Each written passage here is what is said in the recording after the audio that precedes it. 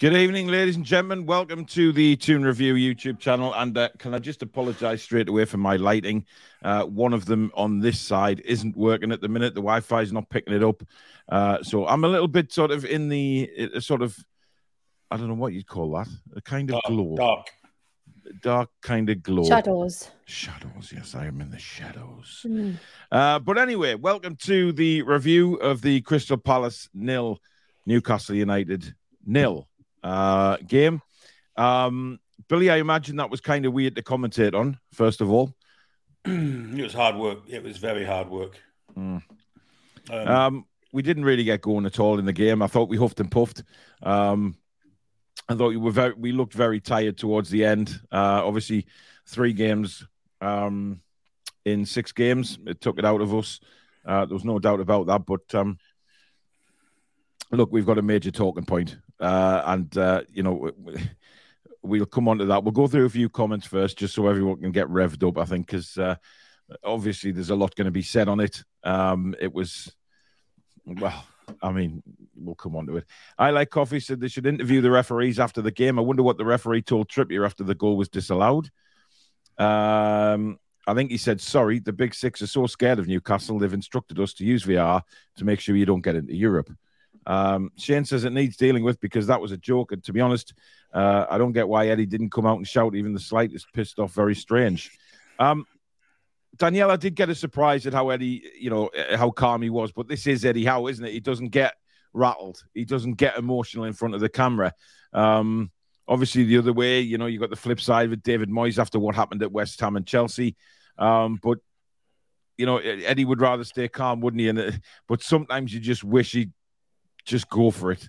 Yeah, I think he's the ultimate professional, so I don't think he'll ever get to that point. I mean, don't get us wrong, if it continues in the way it has happened in the future, then no doubt at some point he would get to that point.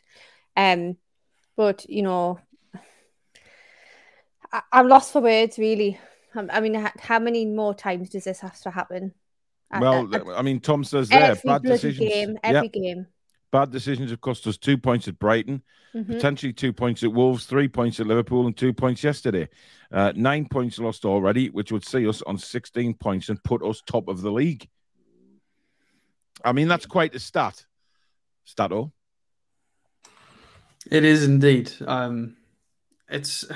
never going to change it, give us anything back retrospectively, which is the problem with this.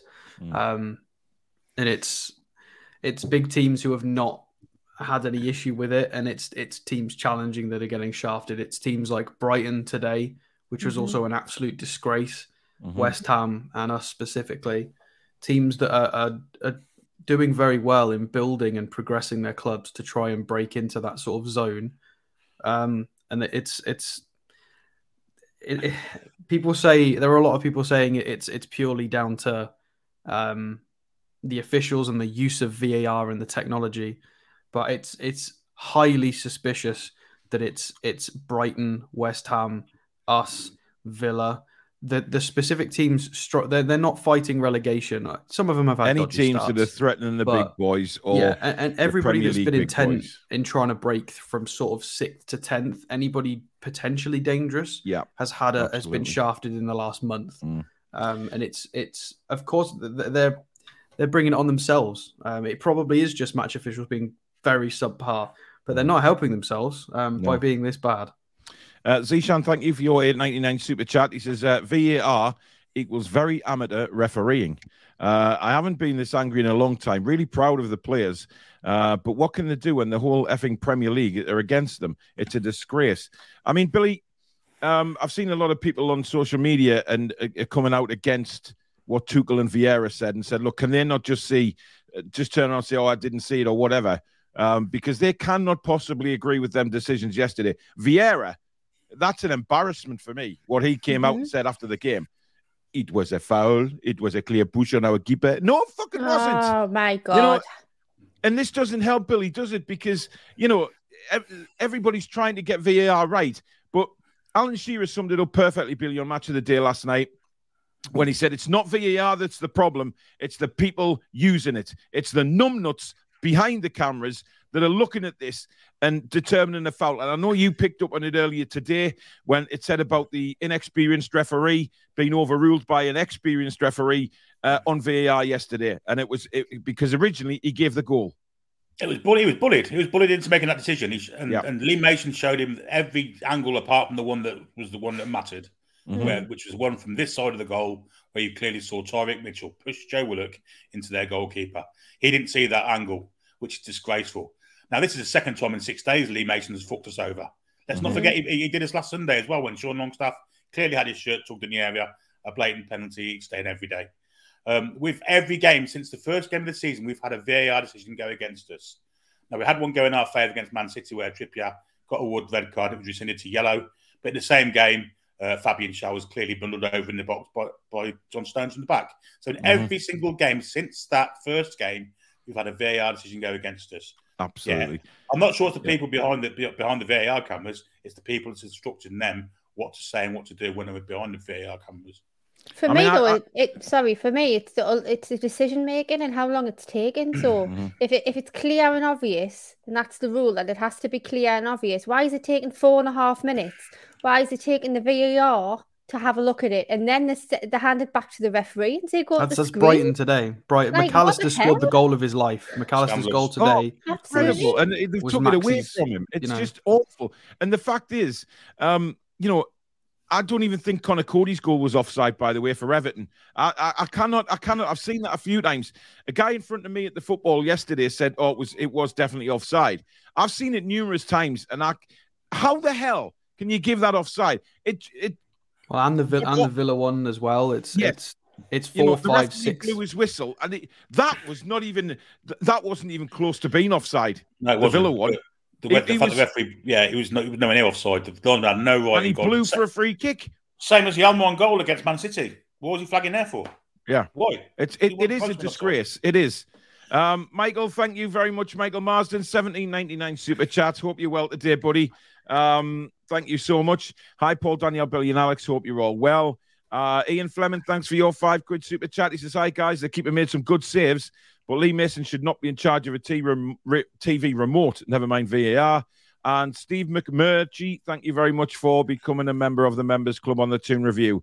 Welcome to the family, my friend. Now, Knights and E Gaming says here, even in all, good news, the Premiership are going to look into the decisions. For me, that's bullshit. It's bollocks. And do you know why? Because the Premier League are always reactive and never proactive. When anything goes wrong, they then can't say, "Oh, we'll look into it, we'll put it right, we'll do this, we'll do that." Bullshit. Get this system right. Get the bloody bubbleheads that are using it to actually understand the game and actually see what's going wrong. Now, I'm sorry, but a lot of other Premier League clubs, West Ham included, have now joined us in thinking that there is something going on here with the, oh, I have light. Hello. That's what. That was probably Mrs. Doubtfire. Hello. Hello, children. Wow, how weird is that? Oh, Billy, what's going on? Oh, I'm joking. No, I had a power cut in this house for about 4 hours yesterday, and I think everything's still trying to recover and reprogram itself. But never mind. I think now, Danielle, other clubs are picking up on this now, and they're actually seeing that something is going on, and it seems to be the Big Six are getting all these decisions their way, and it's been clear and obvious for weeks now. 100%, and I think welcome to the party. We've been here for 18 months. We know all about the cartel and the kind of the behaviour that's going on. I'm not usually one for this kind of thing. I think in terms of the rules are rules, aren't they? So surely everybody plays by the same, but clearly it's not the case. But it makes me think come May time, are we going to be looking at being a couple of points away from Europe and looking back on these games and saying, hang on, like this has cost us massively. I don't see the point in the Premier League looking into it. I mean, what's going to happen as a result? What is the outcome going to be? Exactly. What is going to happen? Absolutely nothing. They can do nothing about it. And as Tom's just stipulated there, how many points Newcastle United have already lost this season? Absolutely. And it's a disgrace. Harry does make a good point as well, though. He says, "Hey, guys, annoying about the VAR, But in my opinion, we should have won the game anyway. Absolutely. We wasted too many chances and should have killed the game off early on. Now, of course, we had that chance from Isak very early on. He ran through. He tried to chip it over the goalkeeper. He should have placed it. But listen, I've got nothing against Isak. I mean, look, it's his second game in the Premier League. It was a big moment. He's still a kid. He was running towards the goal, and he thought, I get the feeling that he wanted to score like a fancy goal in front of the Gallagher straight away, but it didn't happen. That was as easy as people give it. I think that was a much harder shot than people seem to realise. Well, listen, as much as we, go and just how irate we are. I can check the XG for that shot specifically and tell you whether it was a good chance or not. But I think the Palace goalkeeper was probably a low XG, but the fact of the matter is he ran from the halfway line and didn't make his mind up what he was going to do until the goalkeeper was upon him. It's as if, I've said on a few people's channels that I went on, I think he had too long. He had too long to think about it rather than instinctive, which he clearly is an instinctive striker. But Andy Cole was like that. Andy Cole would have done exactly the same thing. He was terrible at one-on-ones. He's better with beating one or two and then booting it. Whereas if he's got nobody in front of him, he's like, oh, God. Yeah. And all he's thinking about is the finish, and he can't make his mind up what to do. But listen, I would like to say that the Palace keeper had a hell of a game yesterday. I mean, he was brilliant. I didn't realise how good that save was from Botman's header in the second half, by the way, from the corner.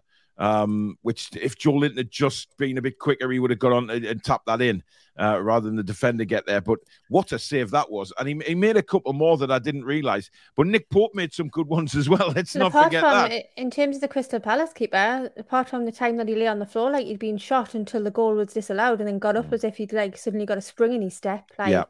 Outrageous. But anyway, I'm still bitter and very, very angry. So... Well, a lot of fans are, and I think the fact is fans have had enough. They've had enough. I mean, that West Ham decision was appalling as well. And again, it was for me. It was the goalkeeper that swayed that decision. Mendy goes down like that, and he's rolling around as if he's being poleaxed. He got a clip on the shoulder because to be fair, I can't remember who it was that jumped over him, but he slightly caught him. He was trying to get out the way of having a big collision, and everybody just wanted to get on with the game. Even the Chelsea players didn't even react to it and say, "Oh, hey, there's a foul there." I just think so many teams have done out at points. It's so interruptive, though, isn't it? Like you score a goal and you cannot celebrate because you know what's coming. Yeah, and you're standing around for 2 or 3 minutes, and then you're like, this should all be happening in the background. This shouldn't be such a big thing every time there's any kind of decision to be made. And I just think it's appalling. For me, it's taking the love out of it. It's just really taking the enjoyment because as soon as that goal goes in, you're like looking, saying, what's happening? You're not the first one to say that, Danielle, to be honest. I've seen loads of people commenting that on social media and, ringing up radio stations and just very, very fed up of the enjoyment being taken out of it, especially scoring a goal. You know, that euphoria when your team scores and then you suddenly see it come up on the board, VAR, and you're thinking, they're going to do something here to screw us. I mean, Alex, I don't know about you, but I've seen a lot of people saying it's taken the fun out of the game now. Yeah, well, it is. It completely is because unless you're in a phase of play, like open play, possibly not even in a transition, because then there's the potential for an offside. If just somebody picks up the ball and boots a wonder goal with no lines, no passes, then maybe you can instinctively celebrate. But everything else beyond that, set pieces, balls behind lines, you're never going to, it's always going to be checked. And for lines or for tugs or pushes, fouls, it's always going to get checked. And it is starting to really ruin the game. I turned the Brighton game off earlier. And I was listening to that on the radio because I've been out with Susan and the kids this afternoon, and I was listening to it in the car on the radio, and you just knew when he scored that goal, and then the commentator said, "Oh, it's going to be taken away from him here." But the issue is it's exactly what Daniel said a minute ago. It took nearly 4 minutes to assess that, which means it's not clear and obvious, which means it's a goal. So they are getting it wrong with their own definition and their own rules. Yeah, and it's absolutely 100% the case. That's 100% the case. I very rarely turn matches off. I don't. I know there's going to be a lot of people who don't like this, but I hate it when people leave stadiums early, turn matches off early. I will stay till the last dying moment because that's just how football is. How many games have we played where we've scored in the 95th, 6th, 7th minute? Yep. I stay till the end. And I just, after McAllister's goal was disallowed, I was like, nah, I went through this yesterday. I'm not doing this again. Don't want to watch it anymore. I'll give you an example of how the FA in the Premier League have effed up the rules. Now, this season, we've been told that referees have to be more lenient when there's contact between players. And by and by, they have. That's a foul, but it isn't because it's just general coming together. Today, the same thing happened at Man United versus Arsenal, where Eriksen was kind of contact with Odegaard. Arsenal then went and scored. And then this kind of thing that's supposed to be brought in about being lenient is taken out of it when a goal scored. It's absolute nonsense is what it is. Yeah, they're lenient in open play, but then if it goes in the net, they go back and be like, ooh, was it too much? Absolute bollocks. It's absolute bollocks. It's a complete hash of the rules. Spike Milligan, thank you for your 20 quid super chat. He says, if only the clubs would get together and threaten legal action if the Premier League don't sort it out. Look, it doesn't benefit all, though. It doesn't benefit all. No, that's the problem. Can I just mention that Isak shot? I brought it up. So that specific shot was 0.09. So 0.09 XG from that shot. So that is based on other people who take shots from similar positions when they're through on goal. So not many people score that. It's basically 1 in 10 in that position. It feels great in the stadium, or when you're watching on telly, it looks like it's going to go in. But it's far harder to score that than people recognize. So that only goes in 10% of the time, and that's based on hundreds of situations in exactly the same position, trying that same thing. So you talking about the specific chip or the fact? Yeah, or all of it. They'll factor in the chip, the position of the goalkeeper, the position of the defenders. It will factor in all of it and give it an expected goals value based on how many chances have been in a very similar situation. So typically that will get scored 10% of the time. I think you should be higher than that because I think a very, very good striker will either go around the goalkeeper or slip it one way or the other. If I'm perfectly honest, that's why goal scorers are expensive because people clinical enough to hit that 1 in 10. Absolutely, people like Jamie Vardy and Wilson's when he's fit. There's not that many around. Danny Ings had a few seasons where he was putting them away. There's not that many who aren't very expensive floating around. To be honest, yeah. Look, it is expensive. Was expensive, yeah. He'll miss chances. He will because he's that kind of player. What about all the other shots we had though that we couldn't put away? Like exactly. I've got a cluster of them. I will show you later. We had 20 shots inside the box. Proper few. I can't even believe it. Ian Fleming, thank you for your £5 super chat. Do you guys think that ex-players should be used in VAR? Of course I do. But it depends. Someone who knows what they're doing would be average for me. Well, I don't care who they are. I've had a think I'm about not sure. Players and could it go? You know what I mean? Yeah, could it go one way? Former players. I don't think so. I think their former clubs. Exactly, and it's not just that. It's the ramifications of the game they're doing VAR on could benefit former clubs. So I think it's hard to kind of ensure neutrality amongst former players. How does it work so well overseas though? Lord knows, there's no corruption over there. So it's a good thing. Well, I mean, look, it works perfectly in other countries. But it comes down to the referees being utter turnbuckle, bollocks, shite. I don't know what. I mean, I've said many names for officials, but I just don't understand how they can. Even the referees that are looking at the screens, I do not understand how they can get such blatant things wrong. We've just got to scrap it at this point. We've just got to scrap it because it's not working. I loved VAR as an idea. The concept of everything is right or wrong is brilliant, but it doesn't. It's not. It's just not working. It's not working. It just needs to be scrapped. They're scrutinising everything too much. Exactly. Maybe when in 10 years. When he's looking at the screen, what's being said in his ear?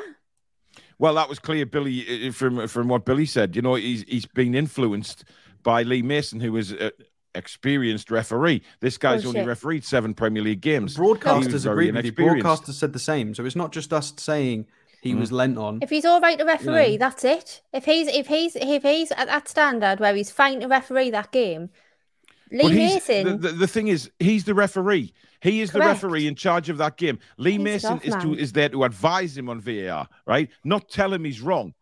He should have looked at that whatever Lee Mason said to him, he looks at that screen, and if he was shown the proper angle, he would have seen that it was a terrible push on Willer because he had. I mean, that was dangerous at the end of the day. It's a goal or it's a penalty. Yeah, it's dangerous towards his own keeper the way he pushed him. And then obviously it rebounded back off the same Palace player into the net, which was a perfect act of karma in my opinion. You know, he pushes him, tried to cheat. Hits the ball, goes in the net. The supporting factor of that is the fact that we've got people who don't like us as a club coming out, and like Richard Keys and Michael Owen have both come out and said, "Oh, yeah, that's not right." Yeah. So it's gone so far because they can't say any other thing because it's just so black and white. Excuse the pun. That they literally can't say anything but the truth. Everybody's come out and said, you know, Tuchel and Vieira need to have a good hard look in the mirror and should be ashamed of what they said. Even Luke Edwards. Yes. But the fact of the matter, the last batch of referees have just retired, and when they were refereeing, they were awful as referees. Why would they suddenly become masters of justice when they sit on a camera? Right. By the way, one referee I will say a big well done to is Michael Oliver. Absolutely. Because he went to the screen, but he didn't change his mind. He gave a penalty. VAR told him to look at it again because of the distance it was. But listen, I think it was a penalty. The Forest player put his arms out to block the ball. Simple as that. And see, I don't mind him changing the decision if it's right. It's just but he stuck his guns, Alex. That's what I mean. And that should have happened in our game yesterday, where the referee should have said, "Sorry, I'm right. I'm going to give the goal." End of story. Yeah, because he wasn't if sure. If he'd given the goal, he would have been 6 times. Yeah, but he would have given 100%. A massive pat on the back to him and said, "Well done." You know, a lot of pundits would have come out and said, "Well done" to the referee because he was proved right. There was no foul. And it's shit, man. It really is. Leeds had one. Leeds had a Stonewall penalty ever turned down against Leicester. That was it. Well, I mean, they should have had a free kick for the shirt pull. Yeah, I do have a point on that, by the way, because I lent heavily into this last week. Yeah, Marsh got sent to the stands. Jurgen Klopp, 4 outbursts, which caused the bench ruckus after the game. That argument between the benches doesn't happen if Klopp gets punished appropriately as it's happening in real time for his 4 outbursts. Why does Marsh get punished for what effectively it's a joke? And that's the 4th official. So that's because it's Leeds, it's not Liverpool. Simple as that. But that's beyond VAR and referee. We've actually got into a new topic of the 4th official's crap as well. Yeah, it's what's next? Like we've done linesman, VAR, ref, 4th official. There ain't many of them left that aren't making mistakes. I think they've got to possibly look at saying, right, let's get referees in from abroad now, because the English ones, I'd send the English ones abroad to learn to get. But then at the same time, what you've got to think about what's going to happen between now and then. Well, exactly. Do you know what I'd do? I'd get the good refs that we've had in this country, and we used to slag them off when they refereed, obviously, but the David Ellery's, the Graham Poles, the Mark Holses, the Keith Hackett's, and get people of that ilk in the VAR booth, because they only retire because of fitness. You haven't got to be fit to watch a TV screen. Absolutely, 100% agree with you, Billy. Francisco, thank you very much. Absolutely the sexiest voice on radio. There's no doubt about that. Thank you for your $5 super chat. He says, I don't know if you guys saw it, but on the stream I saw, VAR was only showing the ref one frame, the front one, not the one with the foul. Shameful. Yeah, that's true. Yeah. Exactly. Now, you have to ask yourself, though, and this is another big thing, why was the referee not shown that angle? Well, you know what the answer to that question is? The referee should actually be asking because if he's showing the right angle, that's a goal. Well, yeah. Does Lee Mason know that if he shows him that angle, he's got to give the goal? Is there something against Newcastle? They've said they were wrong. The PGMOL have come out and said that it was incorrect. They've come out and said that. But where's our 2 points? Give us 2 extra points. Yeah. Where's the points we've lost so far? Give them an own goal. Give Botman an assist. It's all, apologies. Is he in your fantasy team by any chance, Alex? Maybe. He's in mine. He's in mine. So yeah, I could do with him getting an assist. Louis says, "Good evening, guys. Currently en route to Middlesbrough, coming back from Cardiff after the wrestling. It was sick. Yeah, dog. Sick, to be fair. Godfather says these officials are testing our resolve. Colin said it before. Now I'll say it again. Rob 5 times consecutive weeks now. Could have been sat at the top of the table on a healthy amount of points. Good evening, Nathan. Steve says, evening all, VAR and refereeing decisions. Could it get any worse? Yes, it probably could. Well, we'll find out next Sunday, won't we? Yeah. VAR, the first one still has me pissed off. The second Isak goal against Liverpool. Yep. Zishan, thank you for another £4.49 super chat, my friend. He says either scrap VAR or let the referee on the pitch make the VAR decision. They've got the screens where they check, leave it to the ref. That's not a bad idea, because when we first were talking about VAR, remember, we were just talking about why don't they just have screens that the referee can go and look on? Why does somebody need to look at other screens in another place? You know, if there's any doubt, you know, go and have a look on the screen. Takes him 2 seconds. Bob's your uncle, Fanny's your aunt. We're away again. Give the managers 3 VAR checks per game, and if they're wrong, they lose it. If they get the right, they keep it. Yeah, doing cricket. Something's got to happen. Something has to happen. Alex showing off his tidy background. Indeed, his studio is starting to take face with the Newcastle stander up there. Looking good. And another shit show from the ref and VAR. Anne says VAR and ref are disgrace. That's 5 points lost to VAR. Stato was great on the True Faith podcast. Indeed, that's where he moonlights. Watched Match of the Day, disgraceful. Mic up the refs. They do it in the women's Super Yeah, League. Louis, that's what I'm talking about. Yeah, I want to hear the full conversation of what's going on from both sides. Get it out in the open. They did it once with David Ellery, and the language was that bad. I remember that. Yeah. But listen, they do it in cricket, they do it in rugby, etc. Why can't they do it in football? Why can't we hear that conversation between VAR and the referee? Makes you wonder why we can't. We won't hear any bad language because the players are told to step back. Yeah. So put the mic on the referee and let the public hear what is being said between VAR studio and the referee at pitch side. Because I tell you something fishy was done yesterday. I've no doubt about it. Something fishy was done at the West Ham game as well, the Brighton game, everything. Mic the buggers up and let us hear it. The players would soon learn as well, because if they get told, if a mic picks up you swearing, you're off. They'll quickly learn. They will stop swearing near the ref because they'll be off the pitch. It will be a really funny first couple of weeks as there's a million red cards, but they will very quickly just stop swearing. I mean, look, we've said it a million times over that things have to change. Now, you know, whether they do or whether they don't, I think we are going to do a separate show on this, aren't we? I think. Yeah, I've already started digging out the. Yeah, possibly we're going to do that tomorrow night. Because obviously there's no transfer show. So we might do that one tomorrow night. So stay tuned for that. If we move on a bit to the game itself, the team selection for me was a bit of a strange one, I have to say. There's the team from yesterday. We went with Pope, Trippier, Shea, Botman, Target, Longstaff, Willock, Joelinton, Fraser, Almiron, Isak. I had a major problem with Fraser starting simply because of what Alex has spoke about in the past. He offers nothing. Look, the guy can run. I'm not saying anything against the guy's effort, the way his work rate, etc. But there is no product there. There is no product. And for me, he should have had young Anderson on from the start. He came on after 70 minutes and, you know, he was outstanding. But the one big pickle I have with it yesterday is bringing Miggy off for Murphy. I agree. I'm 100% with you on that. Yeah, I am sick of it. I am sick of it happening now. Alex's studio's falling to pieces. You need some stronger blue tack there, buddy. I mean, that proves it's not a green screen fake. Exactly. But look, Miggy is a confidence player, and Danielle, we spoke about this after the game. You know, Miggy is a confidence player, and he's been full of confidence at the start of this season, and then all of a sudden, every single game, he's dragged off for the same player. The same player who comes on and never makes a difference, never does anything, is not good enough. And you could see poor Miggy yesterday when he came off, he was foaming because he was the best player on the pitch yesterday for me. His work rate was excellent. His passing, his movement, it was all good. He hit the post. He had it all for me. He was fast. He was getting on his bike. He was moving. He had his chest stuck out when he was running. I was impressed.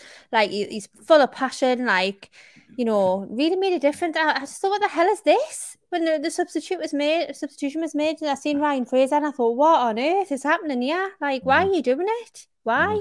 I mean, listen, I love Eddie Howe. I'm not having a pop. I'm really not having a pop at him. But at the same time, I'm allowed to disagree with. I saw a dissenting voice in the crowd yesterday. There were lots of head shaking, lots of people not happy. Yeah, when that substitution was made, when the substitution was made, Billy, it was clear that the crowd weren't happy because there was sort of, it was that kind of not booing, but just the kind of surprise. You could hear the surprise in people's voices. It seemed to be like a mass.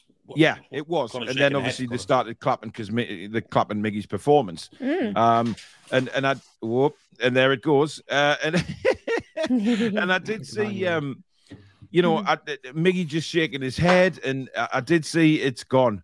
I did see a lot of people really frustrated with it, and the bottom line is, doing that is going to knock poor Miggy's confidence, because Miggy will be thinking, right, I'm having the game of my life here, and he's still pulling us off. And there was nothing from Murphy again, nothing from Fraser. No.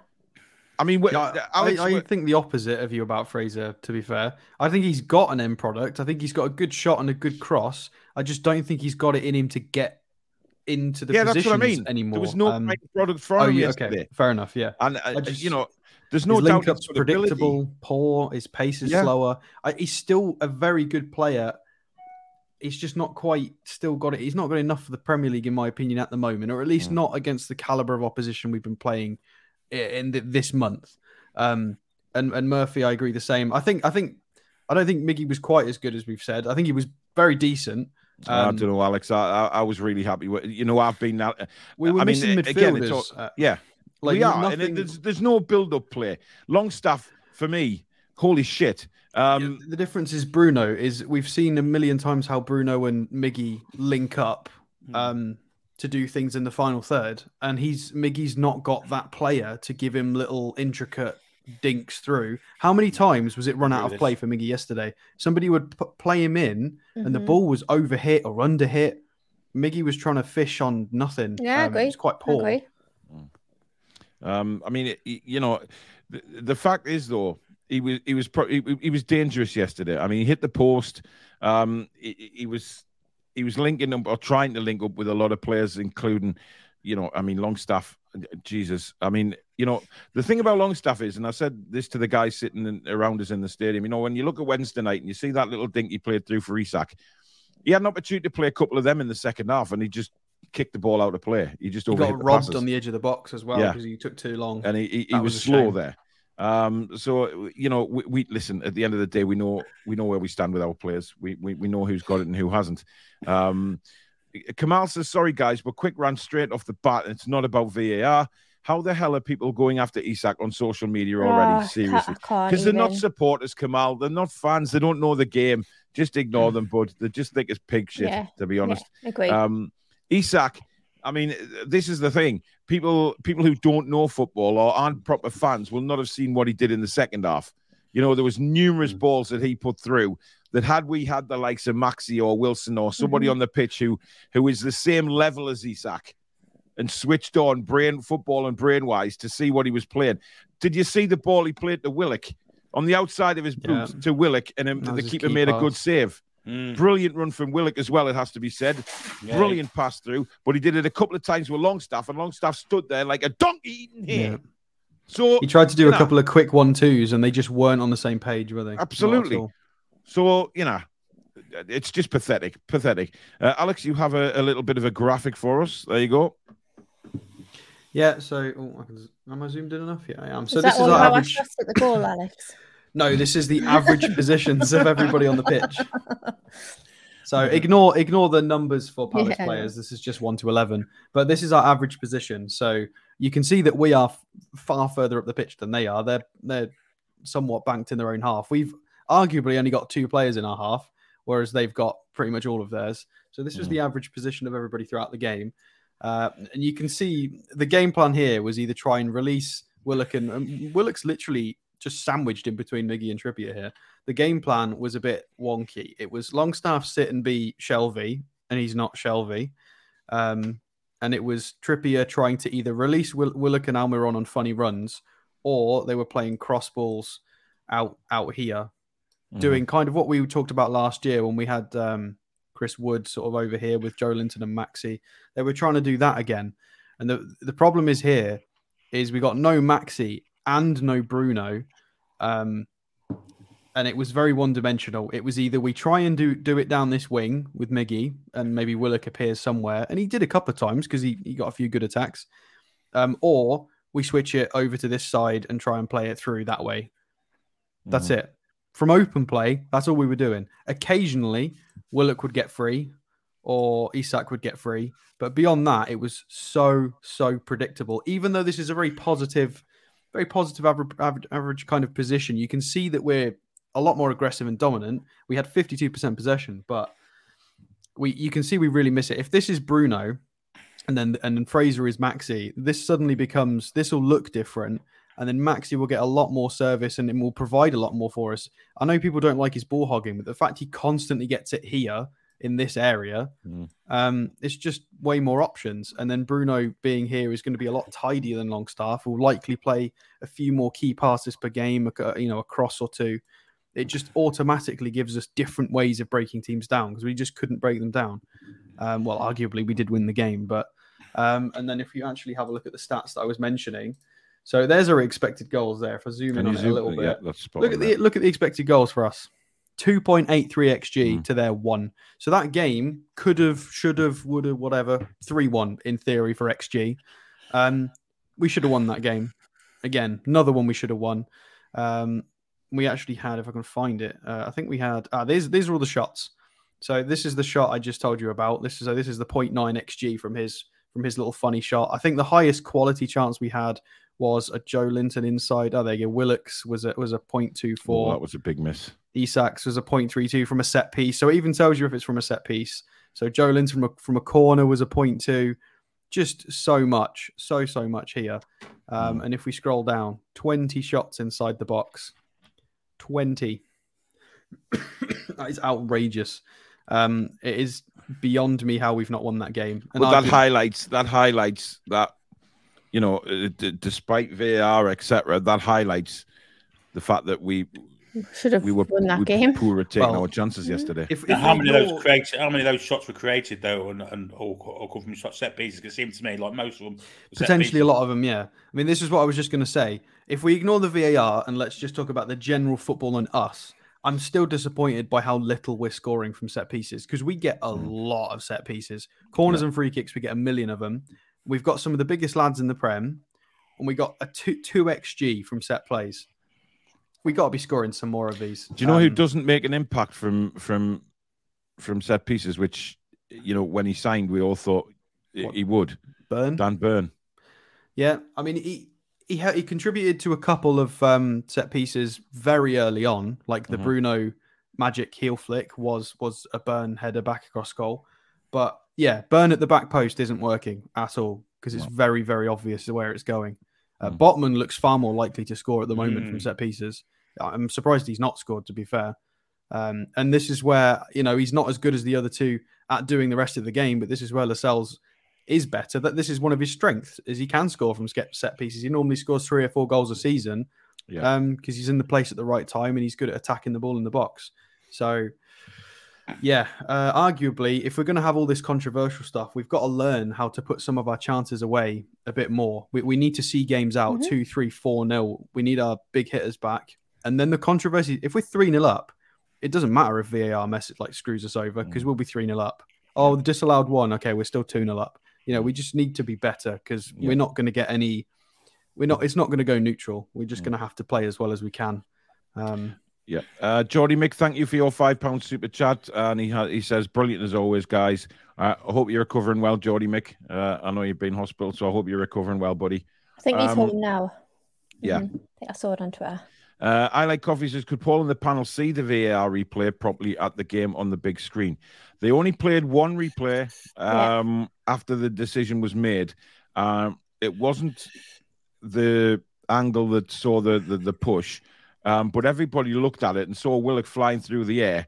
We knew fine well he'd been pushed. That's why there was a huge groan and an uproar when we saw the replay. It was just a disgraceful. I could barely see because I was in the Milburn corner, like the very back of the Milburn. But Yeah, I could see from the reaction of everybody else mind that. Well, the live picture showed it 4 or 5 times. I mean, every angle. I said it there and then. It was a blatant push on Willock. A blatant push. Yeah. Beat says we have to be more clinical with our finishing, but we were robbed. The referee should have stuck by his decision. It was more the experienced Nobley Mason that pressured the inexperienced into Clanger. So, would like to see Howe a bit more angry with the decision. 3 or 4 games now on the wrong side of bad decisions, like a mafia-type control with the traditional top 6 teams. VAR ruining football, not helping. I don't think Eddie Howe's that kind of manager. And it won't help him either. It won't help him anyway. I mean, we were always told, even managing from the league, don't go against the referees because they will come down on you in further games. I mean, we're not getting any decisions anyway, so I don't see what difference it makes. But the game's gone, hasn't it? I mean, there's no point if he's ranting and raving. And, I understand, in the situation that David Moyes was as well, that was whether West Ham get a point or not out of that game. And a last-minute job as well, so yeah. Yeah, so it was still very, very raw. Ours happened a bit earlier on in the game and things had calmed down by the end of the game. But, it's all aligned with the same thing. What the hell are the referees doing? What are they seeing? There's one question you have to ask, and that is, how did Lee Mason see that yesterday as a foul when he didn't see the pull on Sean Longstaff's shirt last week as a foul? It's a simple question.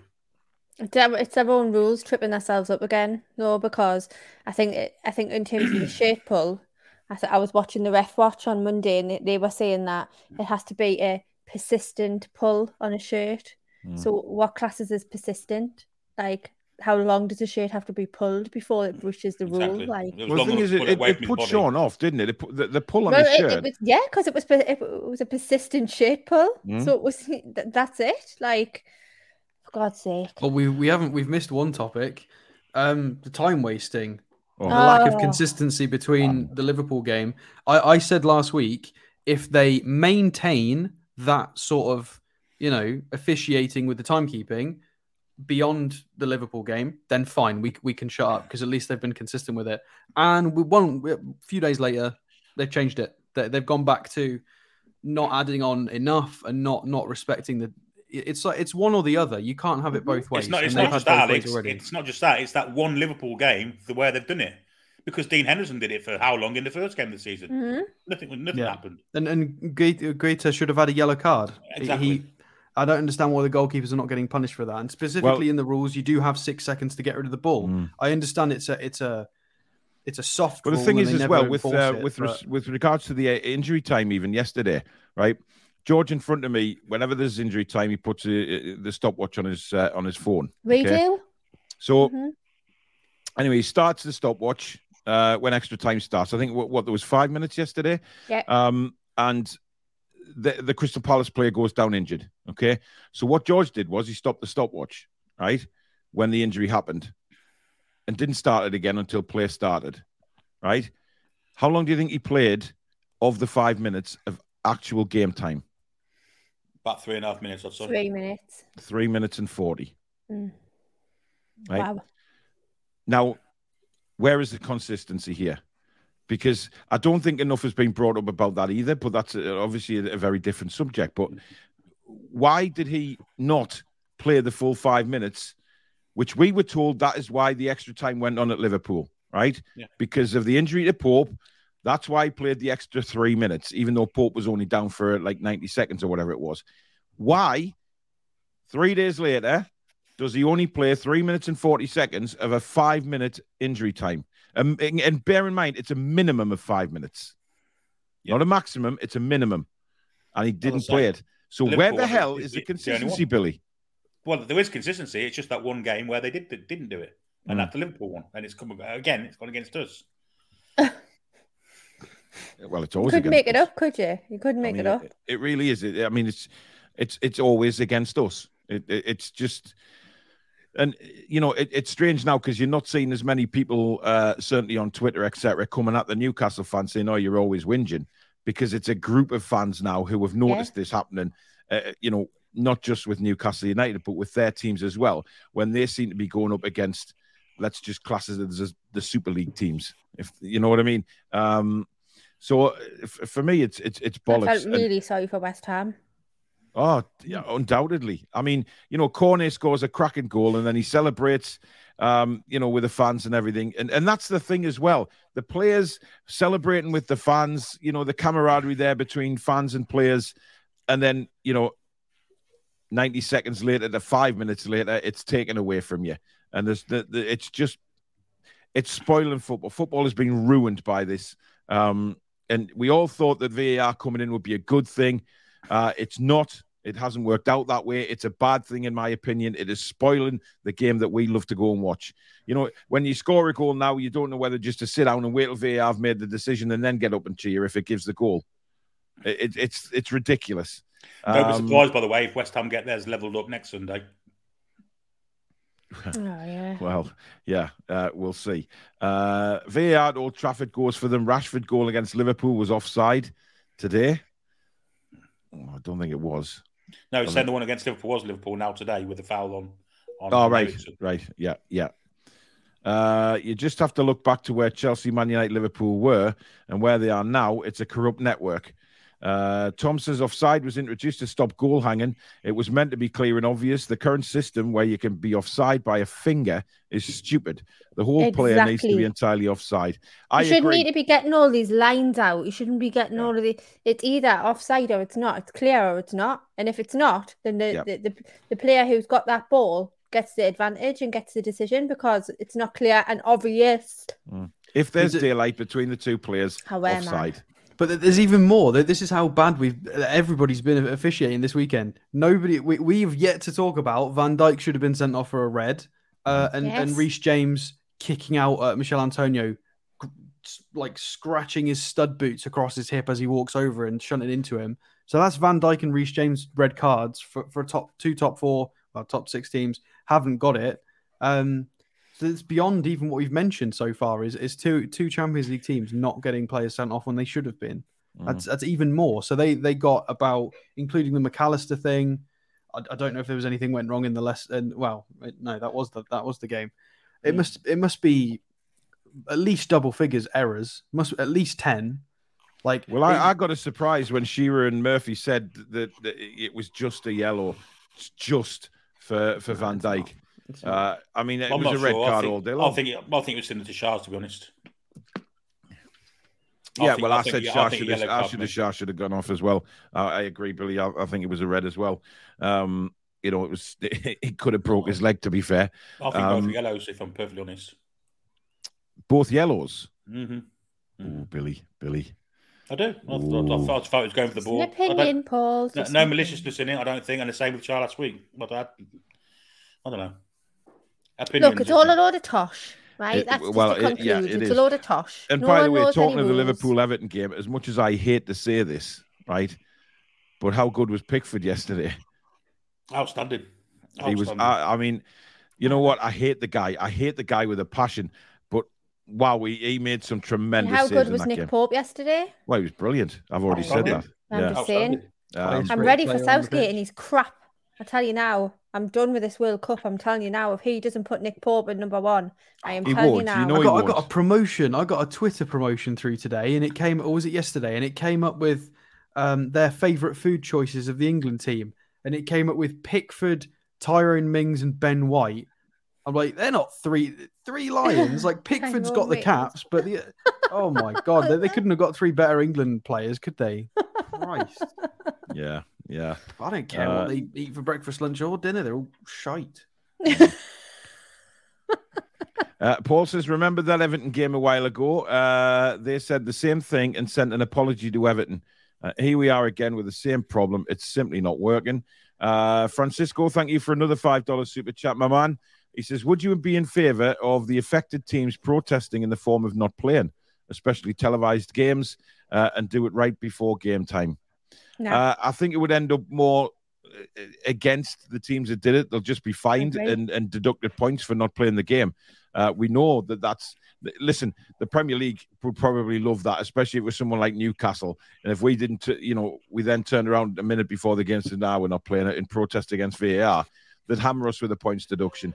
But for me, from a professional body, it's anti-competitive for me. So we'll see in court. Where's Nick DeMarco? Bring him in. We'll do it again. No bother.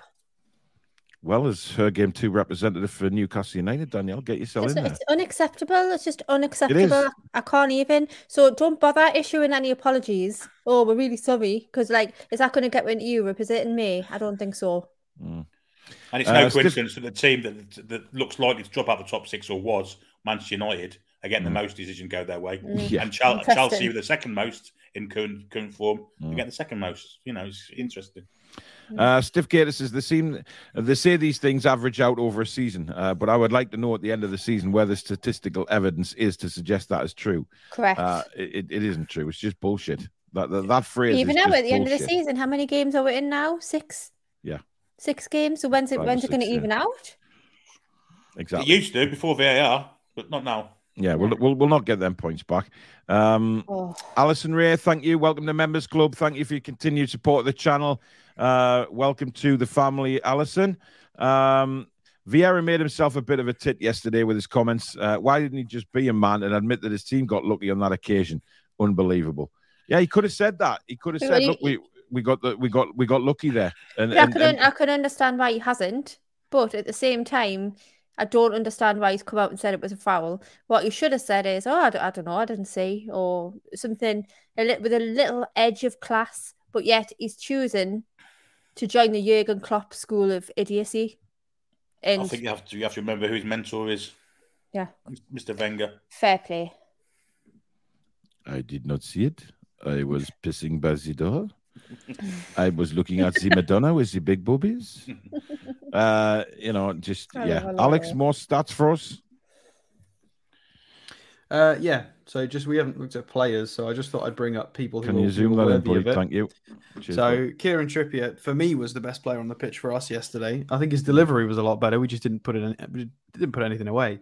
Few that didn't beat the first man, which was a shame, but. Absolutely outrageous in terms of 6 key passes. Oof. I mean, 2 or 3 is very good. So 6 is double very good. And whatever adjective you've got for that is just outstanding. So 6 key passes is phenomenal. 8 crosses, 4 long balls. So, and you can see by his heat map here, which depending on if we were on the ball or off the ball, where he was standing essentially based on, so he was integral for everything. He was taking all the set pieces. He was trying to do either play players in down his own wing or switch it off to the other side. 4 ground duels, 1. He won us 2 fouls as well, a couple of clearances. And the last few games, he's using his teammates better to compensate for his sort of loss of pace. We mentioned this last week about him using Miggy and trying to shepherd correctly. And he's tidying up his game a little bit. He's identifying, he's clearly, maybe it's the coaching staff or him or a bit of both, but they're clearly identifying he's got issues in his game. And instead of having a big ego about it, they're fixing it. And it's very impressive. And again, another good captain's display. So huge from him. And it's no shock to see Nick Pope with a 9 there statistically. Absolutely outrageous. With his 9 saves, 5 inside the box. Only 3 out of 1 long ball, so it shows he didn't have much work to do. They didn't threaten us very often, not as much as it seems.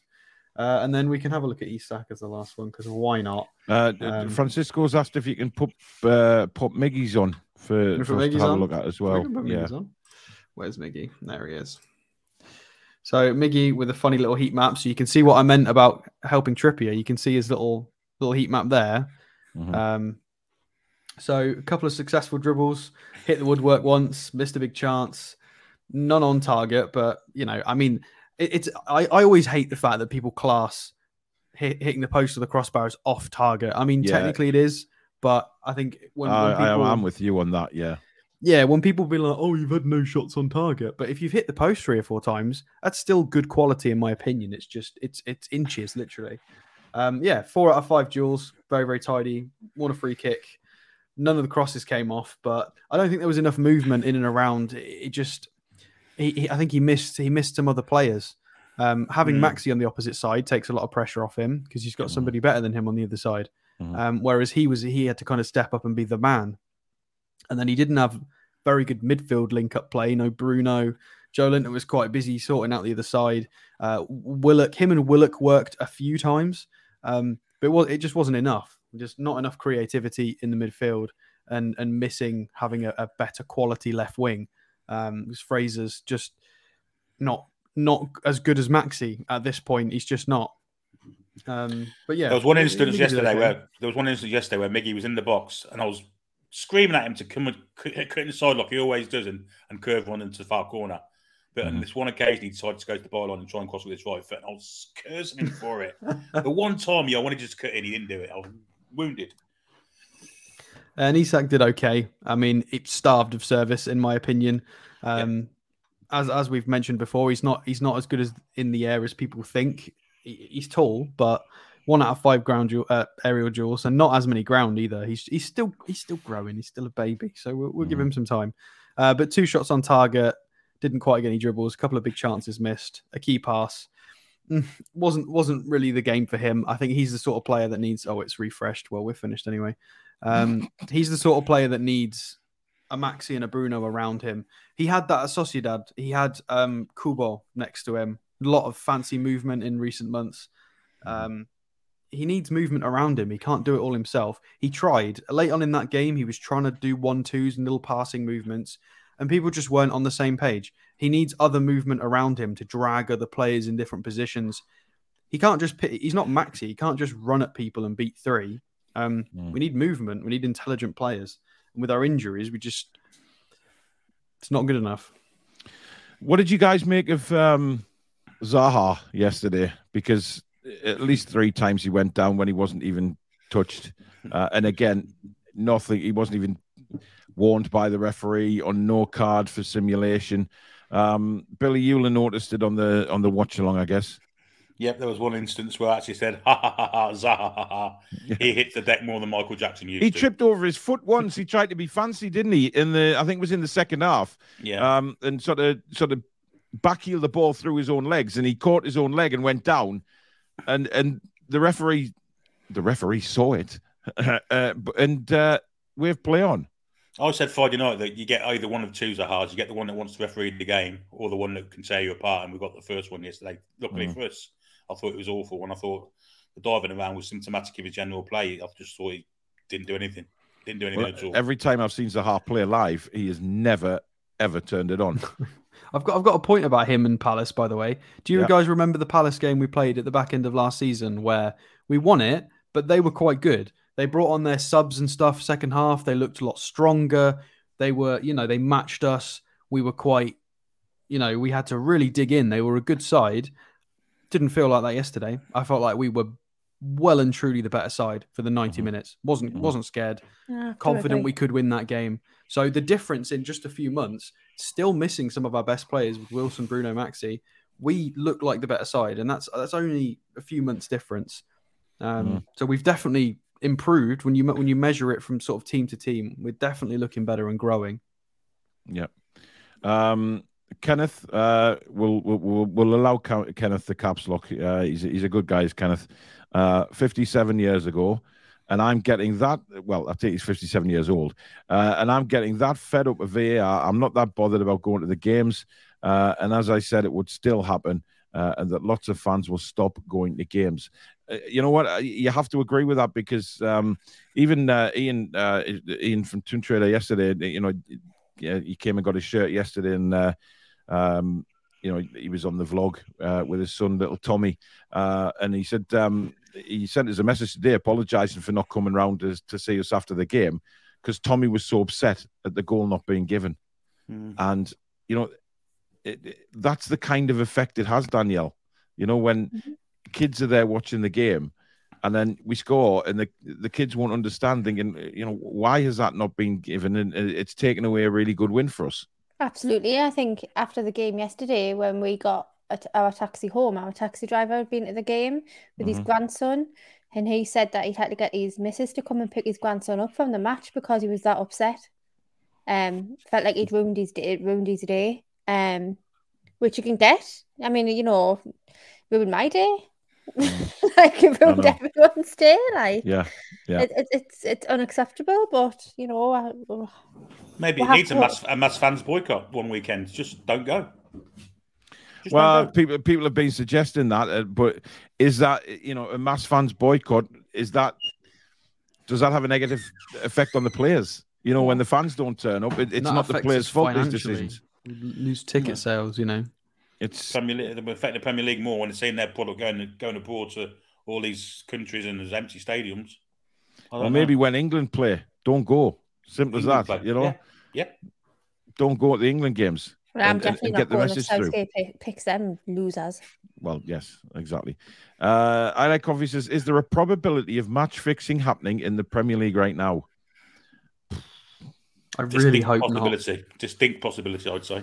Yeah, I hope not. I really hope not. But you have to quit. We shouldn't even be bringing this up. We shouldn't even have to ask these questions. You guys out there should not have to ask questions like that. Do you think there's a possibility of match fixing and things like that? But when you see ludicrous decisions like we saw yesterday, the mind will wander and the mind will start asking, it's more than it's ever been. People have started a change.org petition. People are trying to spread the Premier League is corrupt all over social media. Mm-hmm. And it's not just our fan base. This is Everton. This is West Ham. This is the worst I've ever seen it. Everybody's really fed up with it. Like how many went against the perceived top six this weekend?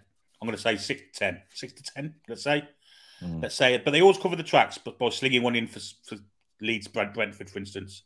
So they pick Premier League and say, "Oh, it's not corrupt. Look, we made an error there. Look." The vast majority of them will get 4 big 6 teams. Yeah, and the thing is, right? What really gets me is it's not difficult. VAR, it's not difficult. It shouldn't. It should not be difficult because if it goes to VAR for offside, right? Bring back the rule. If there's space between the two, give it offside. If there's not, he's not offside. I still think they should have a panel. I just think they should have a panel in the VAR. You're talking about a toenail. Do you know what I mean? Or something like that. I mean, come on. How is that clear and obvious? Instead of it being because it's so subjective, instead of having one person's opinion, you have 10 people in the VAR room. They will have a green button and a red button. Done. Press a button. And then if it's 5 versus 5, the referee makes the call. And then the referee can use that. If there's 9 green buttons and a red button, the referee can take that on board. And then that's just more general data and stats instead of one person getting it subjectively wrong or right. Because generally the masses, the more people you ask, the more likely you are to be correct. That's how it works. So, and they can afford it. They've got the money. They could just do something or something, some variation of that just reduces the probability of it being wrong. I mean, those of you, sorry, Billy, those of you in the chat that are looking at that haven't seen the angle. I mean, this is the angle that the referee wasn't given. Now that's a still of when he collided into the keeper, obviously, but just before then, he's pushed into the keeper. Now, you look at it and you think, right, it beggars belief why Joe Willock would, deliberately put himself in that situation to fly into the keeper and harm himself in the first place. Even when you look at it still like that, you think, right, how has Joe Willock ended up in that situation? Because he hasn't mistimed a header. That's just ludicrous to say. It's clear, even when from that still, that he's been pushed. But he wasn't. The referee wasn't shown that angle, and the rest is history, as they say. We've got a 50 Danish kroner super chat from Samsonite Dove. I keep calling him Dave. I've just realised it's Dove. But then again, that's because I now have new glasses and I can see properly. These are my reading glasses, believe it or not, so I can actually read the screen properly. So I do apologise for that, and it's took it off the screen, so I can't remember what he bloody said now, but I will come to it. Let's have a look. Godfather says the referee saw just one angle of the push, the wrong angle. Mark says, for me, the ref knew it was the wrong decision, but for whatever reason, they're terrified to overrule VAR. Why? Well, he did look a bit coy, though, didn't he, when he disallowed the goal? If you look at his face, he's like, he didn't really know what to say, and then Joe Linton had a go at him, and I think he shit himself, quite honestly, because Big Joe was not happy. Colin says, Lee Mason is shite anyway. New ref should have said, nah, mate, you're all right. I'll just give the goal, pal. Bradley says, bring back Howard Webb. Well, Howard Webb is actually going to be taking over VAR from Christmas. When that keeping away from Man United. Absolutely. When that absolute knob jockey, bloody wrinkle face, scarecrow, Skeletor looking bloody fanny, Mike Riley disappears into the wilderness to go and chew grass in Switzerland or whatever he's going to do in his retirement. So just let him bugger off. Dave says Isak had done well to create his chance and looks lively. Willock missed a sitter in the box on a plus. Botman was getting forward and had a few chances. To be fair to Willock, that chance fell to him after he had that collision. And I think, what anybody says, that he was hurt after that. So, but he battled on and I think did well to battle on. But again, I mean, what do you make of the substitutions, Alex? The main one being, of course, Miggy. Look, I mean, I get it. I get it. He sees Murphy in training. We've seen Murphy do good things, but it's getting to be quite a long time since we've seen those good things. It's been a while. So he's got to have faith in his players. I get that. I will stay on his side for now in terms of bringing Murphy on. Again, the behind the scenes, what we don't know exactly. Maybe the physios and the sports team have said Miggy can only play X minutes. He's played Wednesday. The risk of injury is this. We don't know. There's so many factors that we're not aware of as fans. There's possibly a lot more to it than that. Like I've said a million times before, all of them on that coaching staff are far smarter than any of us. All of us. Indeed. That's why they get paid to do it. They've done a very, very good job. But at some point, he's going to have to stop bringing him on if he's producing those performances. Because Murphy's had a long time with the coaching staff and with the new tactics and training. And he doesn't look like he's one of the few that looks like he's not improved this game at all. I think his ceiling in terms of his talent and his fitness, I think he's at that. I don't think it's going to get any better for him. Arguably, Fraser could. You never know. Fraser might... as much as I've been bashing Fraser recently, I think Fraser can still offer something. But Murphy's just, I don't know what's happened to him. I don't get it. I don't think Fraser can offer anything from the start, Alex. I think maybe he's an impact sub, maybe. Yeah, in the final half an hour with crosses and stuff with a bit more space. His energy might just do us good in the when everyone else is tired. Matthew says here, someone argued with me on a different channel yesterday saying the goal was disallowed due to a head injury and play had to be stopped. Just doesn't make sense. That goal has to... What head injury? I mean, they kind of stop it that quick for a head injury before the ball went in the net. Yeah, it was 0.03 of a second after the impact happened, the ball's in the net. So that's absolutely. But Danielle, one absolute rave light yesterday was, of course, Elliot Anderson. Brilliant when he came on, took players on, looked so confident as well. He wasn't frightened to put his body in the way. He wasn't frightened to, get stuck in. And some of the skills he showed were fantastic. Yeah, he's hungry. He really wants it. And I think he's really ready for a start. He came in, for me, and changed the game completely. Brought him, it was really, really lively. He was just running at players, very exciting to watch. I love watching Elliot Anderson. And I'm so pleased that we didn't send him out on loan. And I'm so pleased that he will get a start, and it's coming very, very soon. Yeah. I think he should start.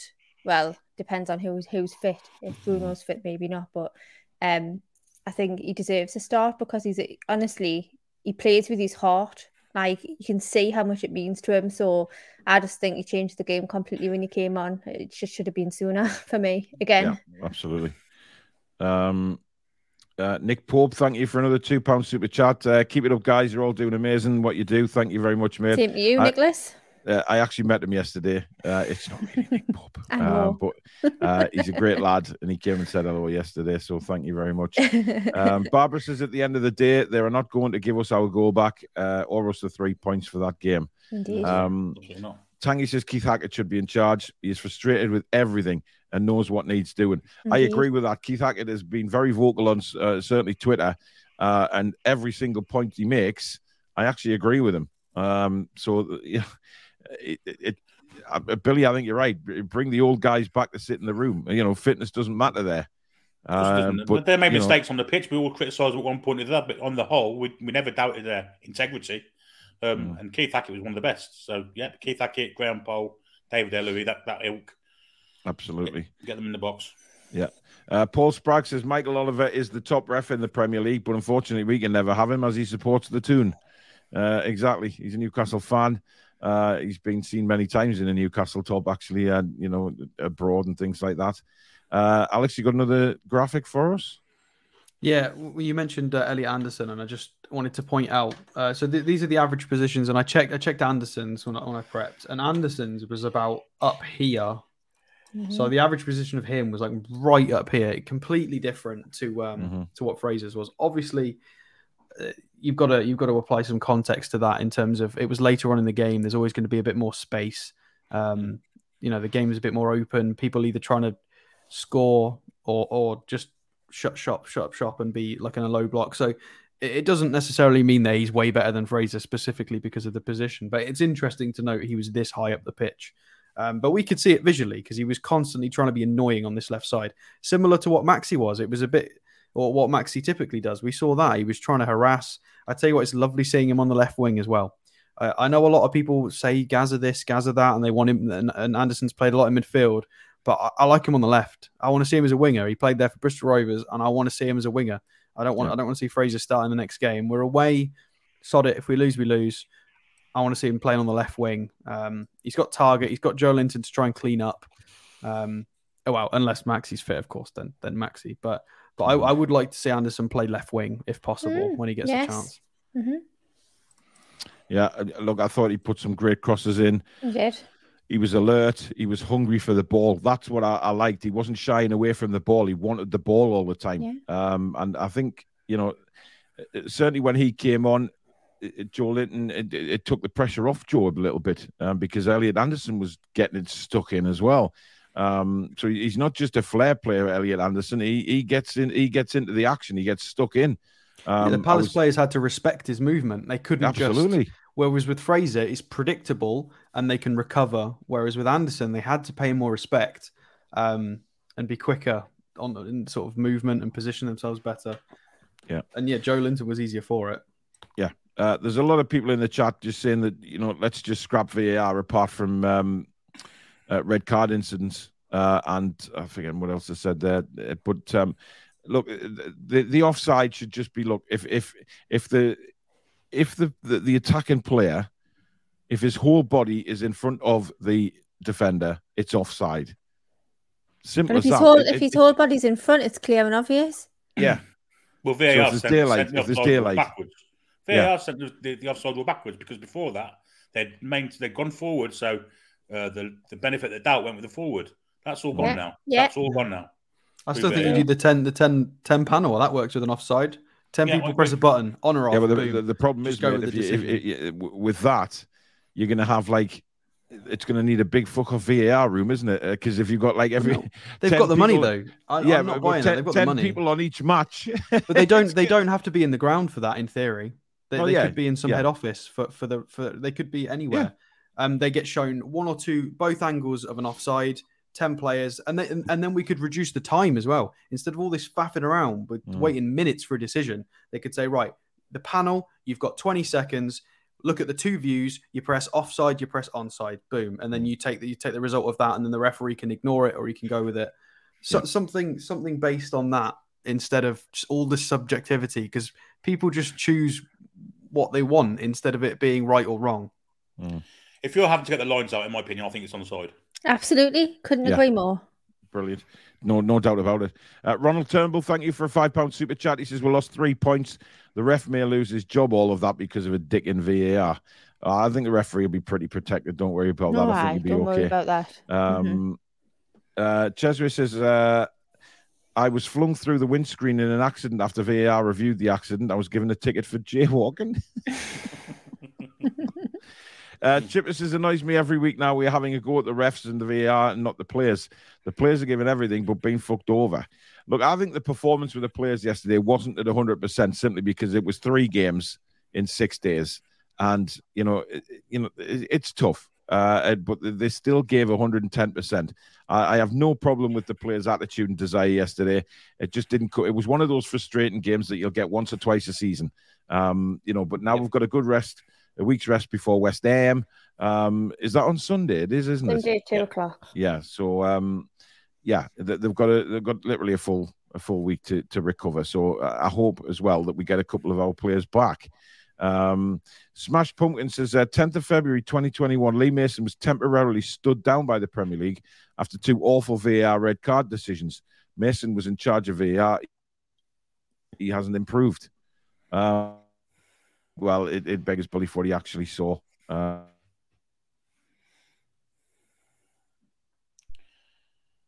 I'm back. My internet is I thought it was, to be honest, I thought it was mine. I thought it was mine for a minute. I think Me three. I think everybody's internet's a bit dodgy tonight. I don't know what it is. I think there's everybody's I a was bit cracking off. on mine. So Liam Mason's in charge of it, probably. He is. Aye. Yeah. He's hit the button, but we're all back. Just a couple of second little clip there. It's weird because all I see is this 4 little black boxes with spinning wheels, and I'm thinking, oh shit. But never mind, we're still here, guys. Dave says exactly, Paul. Couldn't agree more about the mic on the ref. Look at rugby, works brilliant, and the rugby players respect the decision. Yeah, the players have got to take a bit of responsibility for that as well, though, by respecting the referee. But they can't respect the referee when there's so much bullshit being done at the minute and getting us screwed over. But anyway, it's come not just to that, Paul. the Players are actually Yes. trying to get in the referee's ways and make him make these bad decisions. Let's be honest. Yeah. They're the ones diving around and play acting all the time. Yeah, definitely. But anyway, we come to the final phase of the review, and that is the Daniel's favourite part, which is the player ratings. We're going to start with you, Danielle, with Nick Pope. Well, I'm going to give him a 9. Mm-hmm. I mean, I would give him a 10, obviously, because I love him. I think he's great. However, I don't think he was, mind you, I don't think he had a lot to do. So I'm giving him a 9. I'm talking myself out of it. Give him a 9. Yeah. Listen, he made some very good saves. Mm-hmm. One in the first half, just instinctive diving to his right with his right hand. I didn't realize he'd made such a brilliant save in the second half because I was at the other end when he tipped the one round the post. I thought he was outstanding. Oh, what a save that was. But there you go. Right, I will take Kieran Trippier at right back, and I'm going to give Trips just a steady 7. I think nothing outrageous from him yesterday. Good captaincy again, especially when Elliot Anderson came on. He was always talking to Elliot, which I loved. But listen, again, you have to question some of the deliveries that came in from corners. We're just not hitting the mark. But I thought he was steady 7 away. I think he deserves an 8. I think you're doing him dirty there. Well, he can't help in the chat. They're going 7, so. I'm happy with 6 key passes and some of those deliveries. He can't help what people do on the end of those crosses. Yeah, some of them. I mean, I mentioned this earlier on in the show that he was not getting past a few first man on a few occasions. I agree. There was a few awry passes and crosses, but on the whole, if we were able to finish our dinner, Trippier gets 1 or 2 assists in that game. Easy. Yeah, but let's not forget, 7 is still a very good score. We said this the other week. We're so used to giving our players like 9s and 10s, and it's like 7 is still a very, 7 is a very confident, composed performance. So, Billy, Matt Targett. I thought of the back 4, I thought he probably our least good player. I thought he was putting a lot of pressure by Lee, say when he came on, especially. I thought Eze gave him a bit of trouble first half, as did Ayew. But I'll put it down to fatigue more than anything. But I'm going to give him a 6. Ooh, okay. Fair enough. Alex, Sven Botman. All right, I'm going to give him an 8. I can't give him anything lower. He was absolutely outrageously good. Yeah. Was involved in what should have been a goal or more than one goal. And his passing as well. Let me just make sure I don't mess it up. But it was something outrageous. I think he had a 90% passing accuracy. I'm pretty sure. He hit some beautiful crossfield balls yesterday, by the way. He was 44 out of 49 passes, 90% accuracy, 6 out of 10 long balls. He won his only aerial duel. He's just... I mean, for anybody that heard me this morning, he plays like a 32-year-old, and he's 22. It's outrageous. Yeah. Just the calm, the quality, the range of passing, the short passes, and the attacking threat at the moment. He looks far more attacking than sort of Burn and Schär in the box. I think he deserves an 8. I think he's playing like a experienced older centre back, and he's not. He's 22. It's outrageous. So an 8. Fair enough. George, thank you very much for a £5 super chat. There's no comment there, but thank you very much, buddy, as usual. Danielle, Fabian Schär. I'll give him an 8. Yeah, I thought you've had a really good game again yesterday. I really like him. I say this about everyone I say anyway. It doesn't really matter. He's just steady, isn't he, at the back? I thought he was a bit dodgy first half, He gave the ball away a few times. You've got to contextualize it though. Like how much did he cost us? Right. Well, Daniel, I would never argue with your player ratings, you know that, but I would have given him a 7. But I would have given him a 10. But well, yeah, exactly. So yeah. But comparing their passes to show you the difference, Schär got 75% passing accuracy, and they played a similar number of passes. So 90 to 75 is a big difference. Just shows you how quality Botman can be. But Schär cost us like 3 or 4 million. So for what we got out of him, we've absolutely wrung it dry. To be fair, out of the value we got. Yeah, well, it's your player, Danielle. You have every right to do that. Now moving on to the midfield, I'll go with Sean Longstaff, and I'm giving him a 5. Just meh. Look, he goes from one extreme to another. Robert Taylor, thank you for your £4.49, mate. He goes from one extreme to another. Yesterday, he was poor for me. Didn't influence anything on the game at all. He was slow at times. Getting caught out, certainly on the edge of our own, the opposition box. He had opportunities to play some balls in. He had opportunities to get on the end of the like of Isak's balls and stuff like that. And he just hasn't got a clue. So he gets a 5 from me. A lot of the chat are going with 4s and 5s as well. So, yeah, seems like everyone's in agreement. Billy, Joe Willock. Yeah, I've seen him get some pretty unfair criticism, actually. I thought he had a fairly good game. I thought he was getting into dangerous positions. I thought he ran his socks off. I thought he did a lot of defensive work also. One chance he should have scored when he shinned it in the box. Another chance that he got a great ball from Isak, and he great save from Guaita from a first-time shot. But I'm going to give Willock an 8. I thought he had a really good game. Okay. Well, Tom agreed with you. He's gone 8 as well for Willock. Alex Joelinton. That's a tricky one. That is a real tricky one. I'm going to give him an 8 as well, even though I think he was very ropey for the first 30 minutes. I think he's starting to get to we mentioned him missing Bruno. Now he's got Fraser in front of him as well. It's so hard for him. He's doing 3 jobs. He's trying to do ball progression, defensive tracking back, midfield contribution. He's trying to be aware of the switches, do his physics. He's got so many jobs. And having Ryan Fraser next to him, Longstaff is not Bruno. That was so hard for him. It was so hard. But he managed to switch it on. He got 4 tackles, putting himself about. It was a tough day for him, but 2 key passes as well. It was pretty tidy. But he won't stop running. He will just keep going and going and going and going. And this is why I have a go at players who just can't play more than 60, 70, 80 minutes. Because Joelinton will stay on that pitch for 100 minutes every match, and he don't care. He'll run his socks off. He'll run his socks off until the last second. And I'm not going to give him any lower than an 8, because I feel like some of the problems in his game were because of absolute dross positioning from other players at times in the game, from Longstaff and Fraser. So, yeah, I don't know if you agree, but... no problem. Danielle, Miguel Almiron. A strong 8 yes. from me. Strong 8. Yeah. I was impressed with him. I thought he did really well. He had pace. He was, really, really trying to get the ball in, and like I said earlier, disappointing to see him go off, and I think he was very disappointed.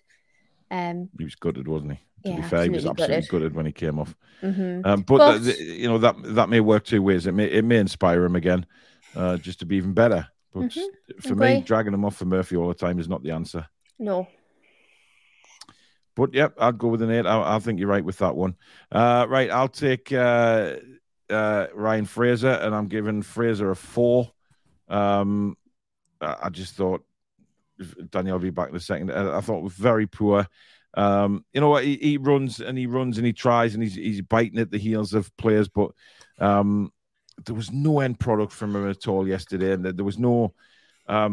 He didn't really inspire me at all, so I'm going with a 4. It's not Billy. Productive running. I just want to mention about this running for anybody who also agrees about the running. It's not productive. His successful pressure rate is the lowest out of any of our wingers. He's abysmal at winning the ball back. His pressures are useless. Alexander Isak's only just joined us. He's got quite a low presses number from Sociedad. He didn't press very often in Sociedad. How many times have we seen him rob the ball already? He's robbed the ball a few times because he can press. Fraser's poor movement, poor pressing, and poor energy, in my opinion. I don't think he's as energetic as people think. I think it's a misconception. He's the reason why Joe Linton was so tired and had to do so much extra work. And he's the reason why Isak's getting quite tired as well. People are having to do his pressing for him. You know, you're supposed to press as a unit. We have a very structured press.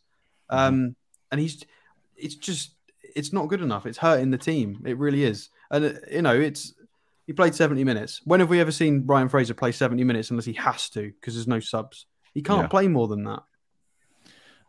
Billy, Isak? Yeah, I'm going to take that 1-on-1 out of the equation for now. But what I will say is his running was outstanding. The pressurising was great. When he gets players around him with the same kind of technical knowledge and creativity, we'll see the best of Isak. He didn't have that yesterday. He's having to create stuff himself. Some of the passes he made also, when he gets players around him with the same kind of know-how and on the same level as him, we'll see benefits from a creative side as well, assists-wise. So for that, I would have given him a 9, but I'll take that chance into consideration, knock him down a point, give him an 8. Yeah. Fair. Fair enough. I think Eddie's long-term is the front three is going to be Wilson, Isak and Maxi. I genuinely believe that because Isak can cut in off both sides, so it wouldn't matter which side he played on. But I think Isak would thrive playing with Callum Wilson because Callum Wilson would get onto those balls that Isak plays through, you know. So and vice versa. So I think maybe that is Eddie's long-term goal. We will just have to see. Anyway, substitutes. Who came on? Alex, you get Murphy. I'm going to give him another 1. A 1? Well, what did he do, Daniel? He didn't do anything. Nah, but 1. I agree. I think he was stinking again. All right. He got the ball. It was better than the other day when he came on. All right. I'll amend that. That was just out. That was emotional. I'll give him a 4 as well. I've got to give him the same as Fraser. Okay. But I can't give him any higher than that. If 5 is absolute bang average, he wasn't bang average. He was under. It was a vast underperformance. Defensively, offensively, in transition, on the ball, off the ball, positionally, just none of it was there. None of it at all. He's just lost confidence. It does seem like a confidence thing to me because we've seen him do so much better. Like in the unbeaten run when he came on and stuff, he was getting in behind and he was dangerous. And he contributed to certain goals. And he just looks like a different player. I don't know what's happened to him. Once upon a time, I really did like Murphy. I think he's, he'd got reasonable finishing. He had a couple of free kicks. He used to hit the bar a lot, but you could see there was something there. That's the reason he came to the club. And Rafa wanted to try and incorporate him to a degree.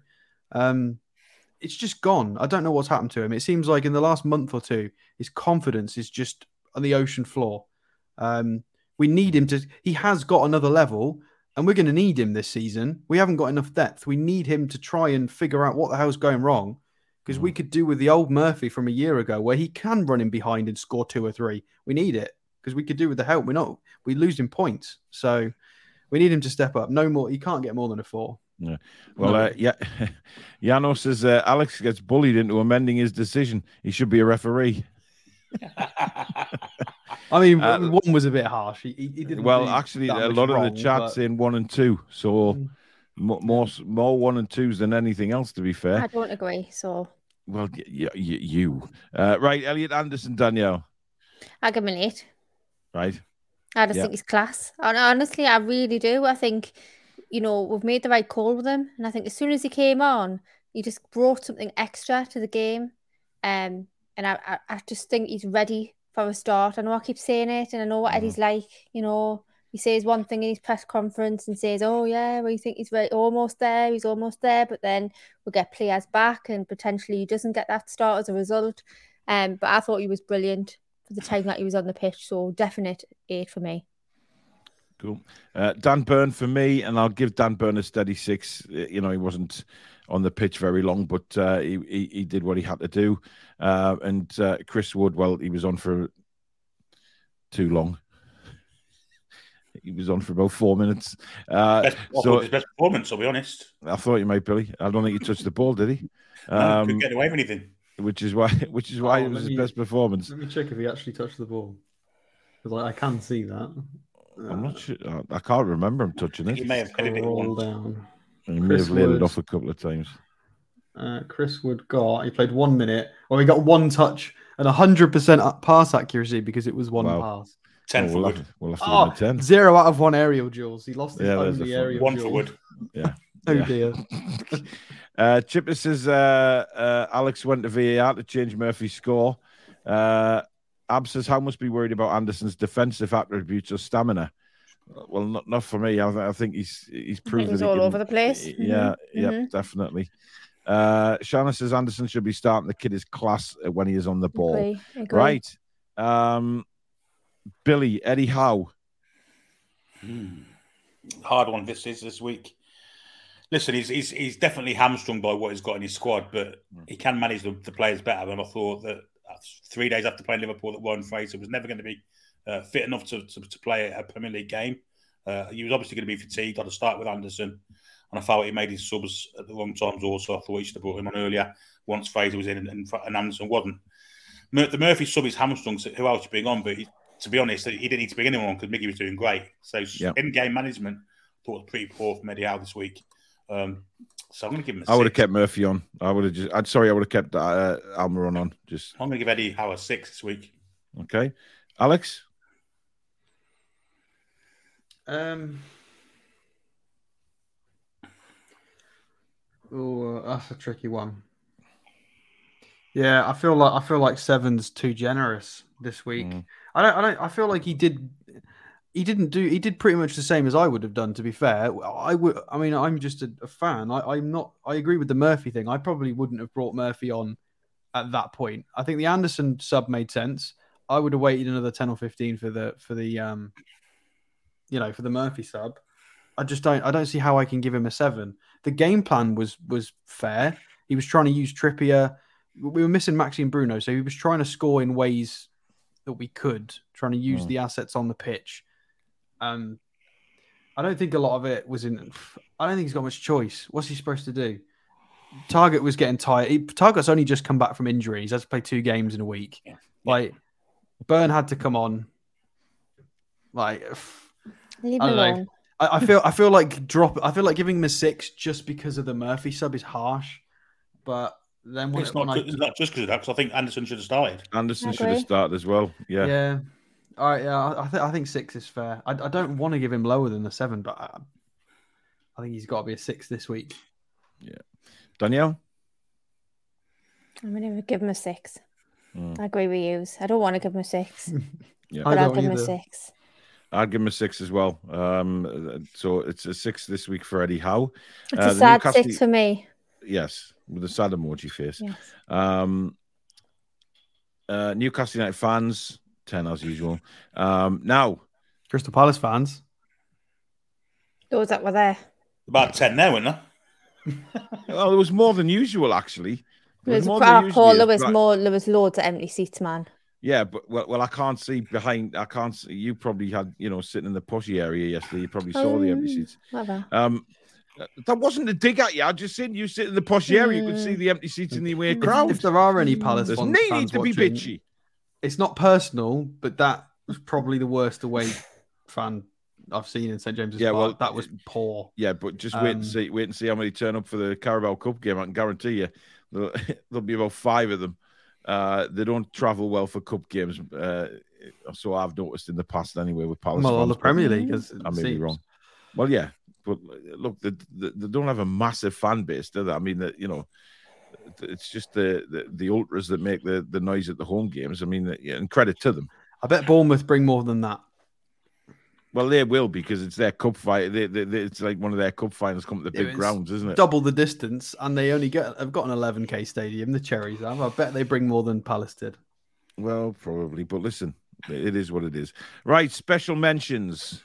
Billy, we'll start with you. Your special mention this week? Nobody at the game. I'm going to give it for the professionalism that Alan Shearer showed in his criticism of the VAR thing yesterday. I thought he kept a lid on his emotions perfectly well. And he said everything that needs to be said.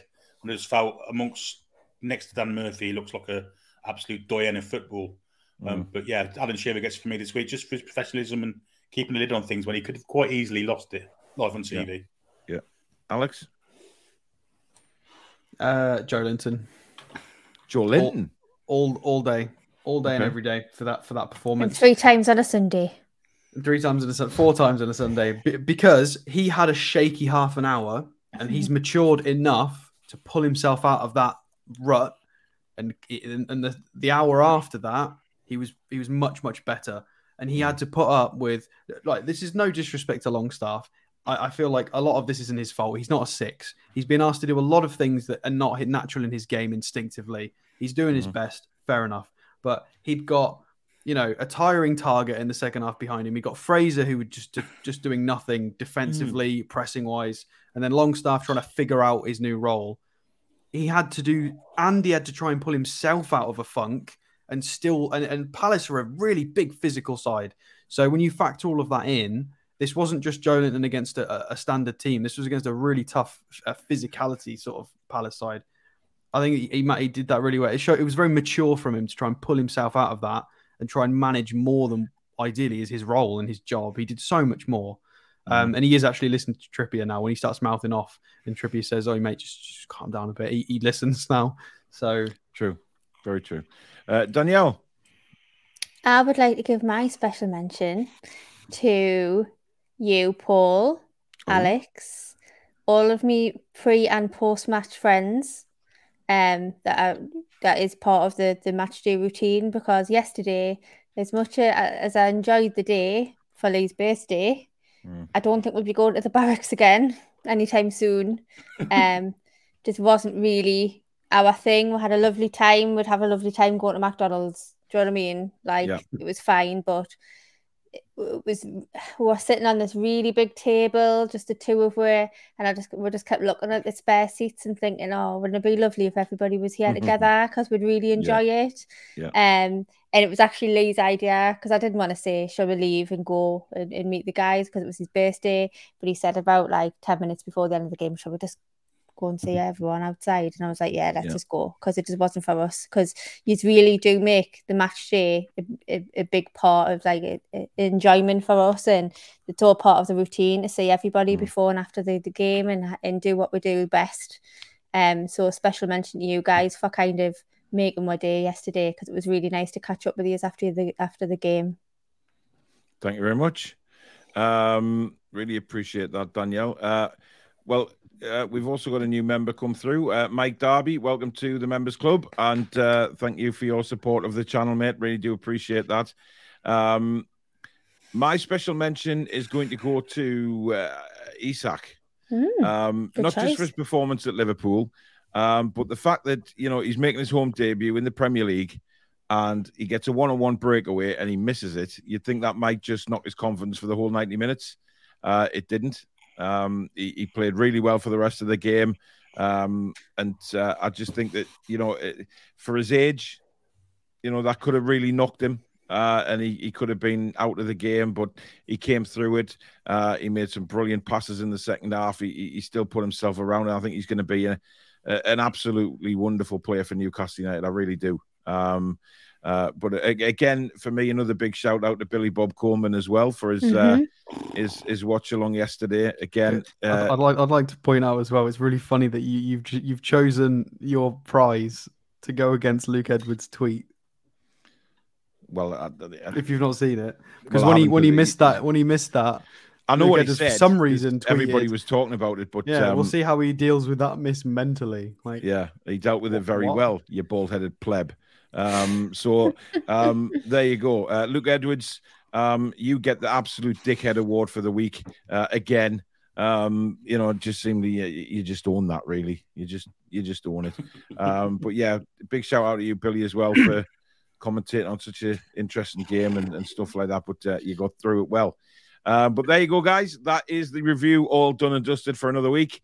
We hope you've enjoyed it. Thank you very much for joining us. If you have enjoyed it, hit the like button as usual. If you're new to the channel, do hit the subscribe button as well. It is free to do so and become part of this big family that's grown very, very quickly as well.